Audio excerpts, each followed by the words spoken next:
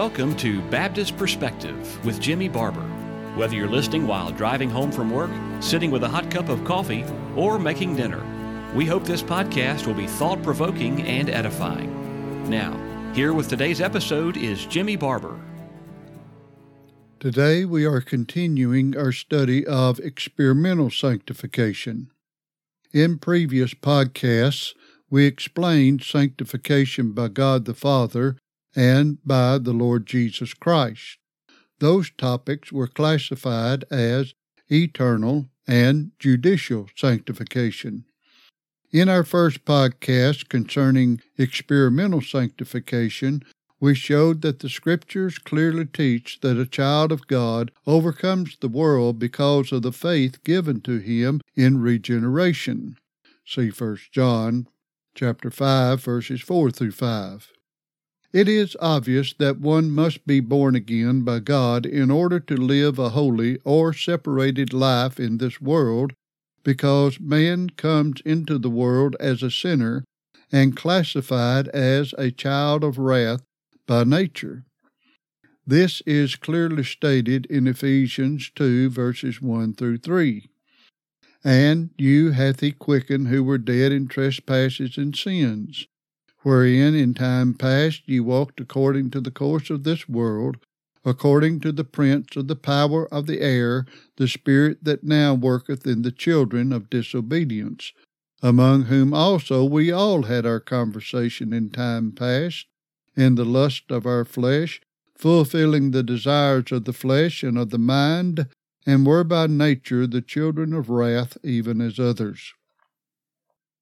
Though this passage is referring to the state of the children of grace prior to regeneration, it unmistakably affirms our condition was no different than that of unregenerated people. This state of being dead in sin originated in the fall. Romans 5:12 says, Wherefore, as by one man sin entered into the world, and death by sin, and so death passed upon all men, for that all have sinned. Notice that it says that all have sinned. Adam was the representative of the whole human race, and therefore, when he sinned, he plunged the whole human race into sin. 1 Corinthians 15:22 equally affirms that in Adam all die. Also, since Adam and Eve were sinners, they could only produce sinners. Even Job verified this. Who can bring a clean thing out of an unclean? Not one. Job 14:4. David also testified to this truth in his penitential psalm. Behold, I was shapen in iniquity, and in sin did my mother conceive me. Psalm 51:5. Yes, man in his natural state does not receive the things of God as testified in 1 Corinthians 2:14. But the natural man receiveth not the things of the Spirit of God, for they are foolishness unto him, neither can he know them, because they are spiritually discerned. Even Jesus taught us that apart from the Holy Spirit, man is not only unwilling to obey the Lord, but he also is unable to follow him. Speaking to the Jews who did not believe in him, Jesus said, Search the Scriptures, for in them ye think ye have eternal life, and they are they which testify of me. And ye will not come to me, that ye might have life. I receive not honor from men. John 5, verses 39 through 40. And again he said, No man can come to me except the Father which hath sent me draw him, and I will raise him up at the last day. John 6:44. Therefore, sinful man, apart from the new birth, not only will not go to Christ, he cannot go to him. With this truth before us, how is it that man can obey the injunction to be holy or sanctified? See Leviticus 20:7 and 1 Peter 1:15 through 16. where we're commanded to be holy? The answer is, ye must be born again. John 3:7. The idea of the new birth is given to us in the discussion between Jesus and Nicodemus as found in the 3rd chapter of the Gospel of John. Christ introduced the subject by telling Nicodemus, Verily, verily, I say unto thee, except a man be born again, he cannot see the kingdom of God. The Greek word for again is anothen, and the basic meaning is from above, from a higher place. Thayer, in his Greek lexicon, further stated, often, also in Greek writings, used of things which come from heaven or from God as dwelling in heaven. See John 3:31, John 19:11, James 1:17, 3:15, and 17. It is also translated as top when referring to the veil in the temple being rent in twain from the top to the bottom at the crucifixion of Christ. See Matthew 27:51 and Mark 15:38. And the garment of Christ being woven from the top throughout, John 19:23. And while it is also translated as first in Luke 1:3, beginning in Acts 26:5, and one other place as again in Galatians 4:9, it seems better to understand the new birth as being born above by God, the Holy Spirit. It seems obvious that the Holy Spirit is the immediate agent in the new birth from the context of the passage, as well as the concluding statement, so is everyone that is born of the Spirit, John 3:8. I will not expound on the phrase, except a man be born of water and of the Spirit, at this time, to show why I believe that the water is not referring to baptism, and that it is merely using metaphoric language denoting the same thing. Just as water is used to denote the Holy Spirit in other places, see John 7, verse 37 through 39, the same analogy is in John 3:5. In other words, we might say, except a man be born of water, even the Spirit.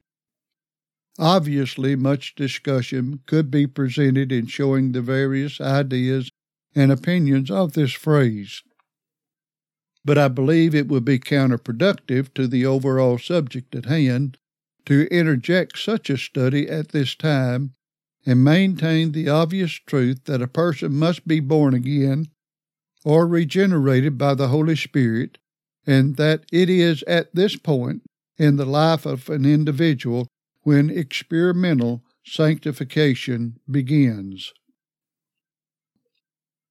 John, by the inspiration of God, previously wrote that prior to belief a person was born not of blood, nor of the will of the flesh, nor of the will of man, but of God, John 1:13.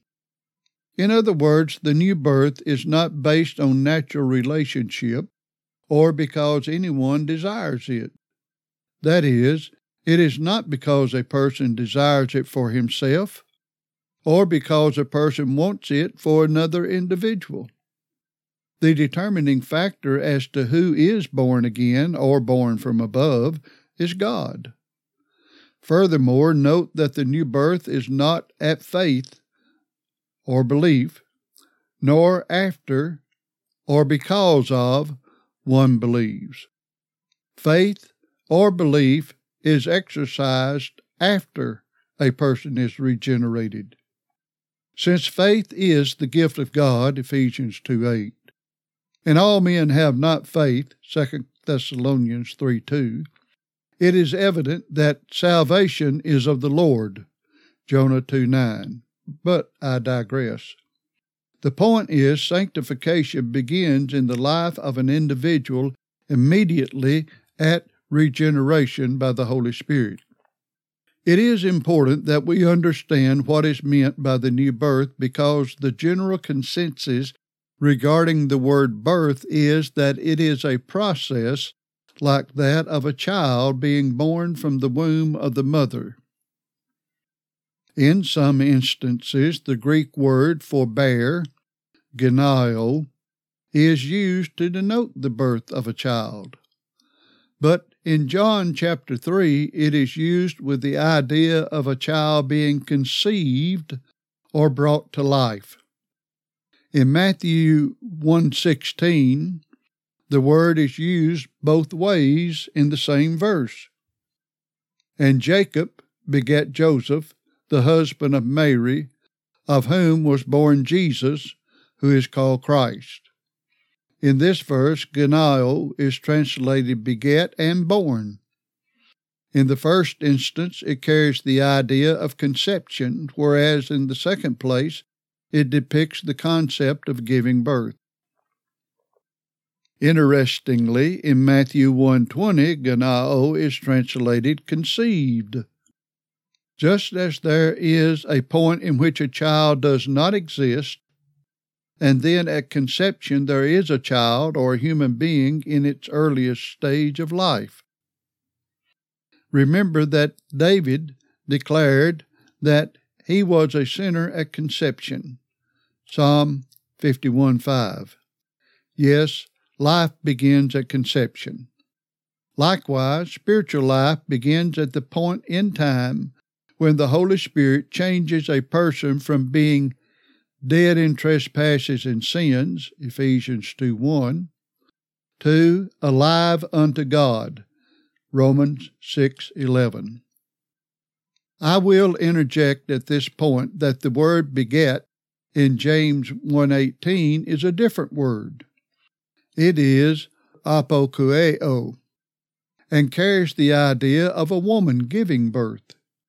While the new birth, as mentioned in John 1:13 and 3 verses 3 through 8, is the idea of giving life in the womb, James 1:18 is the concept of bringing the life forth from the womb. The first is immediately, instantaneously. The second is a process. The first is regeneration. The second is conversion. Both are acts of sanctification, but the first is performed directly by God, while the second is generally by the instruments of various means of God. The Lord willing, we will discuss this further in detail in future podcasts. Since the general idea in Christianity is that the new birth is produced by various means by man, we desire to enlarge on the subject to demonstrate that regeneration, or the birth from above, is performed alone by the Holy Spirit. We saw from John 1:13 and 3 verses 3 through 8 that this birth is by God the Holy Spirit.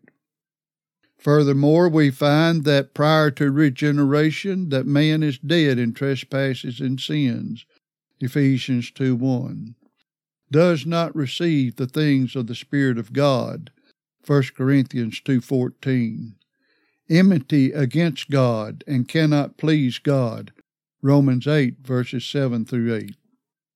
In other words, there is nothing that a man can do for himself or for another to cause him to be born from above.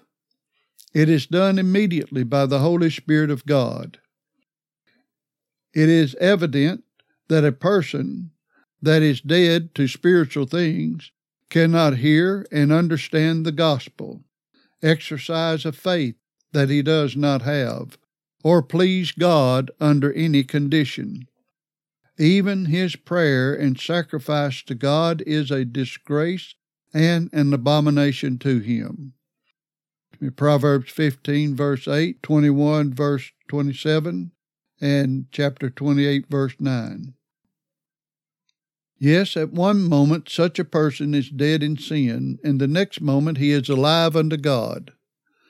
Again, we distinguish between regeneration and conversion. Regeneration is when a person is made alive unto God. Conversion is a process whereby changes are being performed in the life of an individual, similar to the germination of a seed or the growth of a child after birth. Regeneration is performed solely by the Holy Spirit. Conversion is by various means working effectually in the life of a child of grace by the Holy Spirit. While it may be that with some instances the work of regeneration and the initial stages of conversion may happen simultaneously, as with the Apostle Paul, it may be that the new birth takes place at one moment in time and conversion will begin at a later date. However, since the new birth is the inward work of the Holy Spirit, it is likely that we are unable to identify the exact moment it takes place. Take the example of Paul. Can we really identify the moment of his regeneration? Was it when the light from heaven shined about him, or when he fell to the earth? Was it when he heard the voice speaking to him the first time, or the second, or the third time? In other words, can we really recognize when Paul was regenerated? We can say that it took place on the road to Damascus, though some argue that it was at some time prior to this. But beyond this, we must remain silent. We know that at one point, or one instant, Paul was dead in trespasses and sins, Ephesians 2:1. And the next moment, he was delivered from the power of darkness and translated into the kingdom of the dear Son of God, Colossians 1:13. Nevertheless, our time is up for today. Farewell. Thank you for listening to today's edition of Baptist Perspective. We archive our episodes so you can go back anytime and listen again. Do you have a question about something you've heard, or just want to let us know you're listening? Visit us at baptistperspective.wordpress.com. That's baptistperspective.wordpress.com. Thanks again for listening.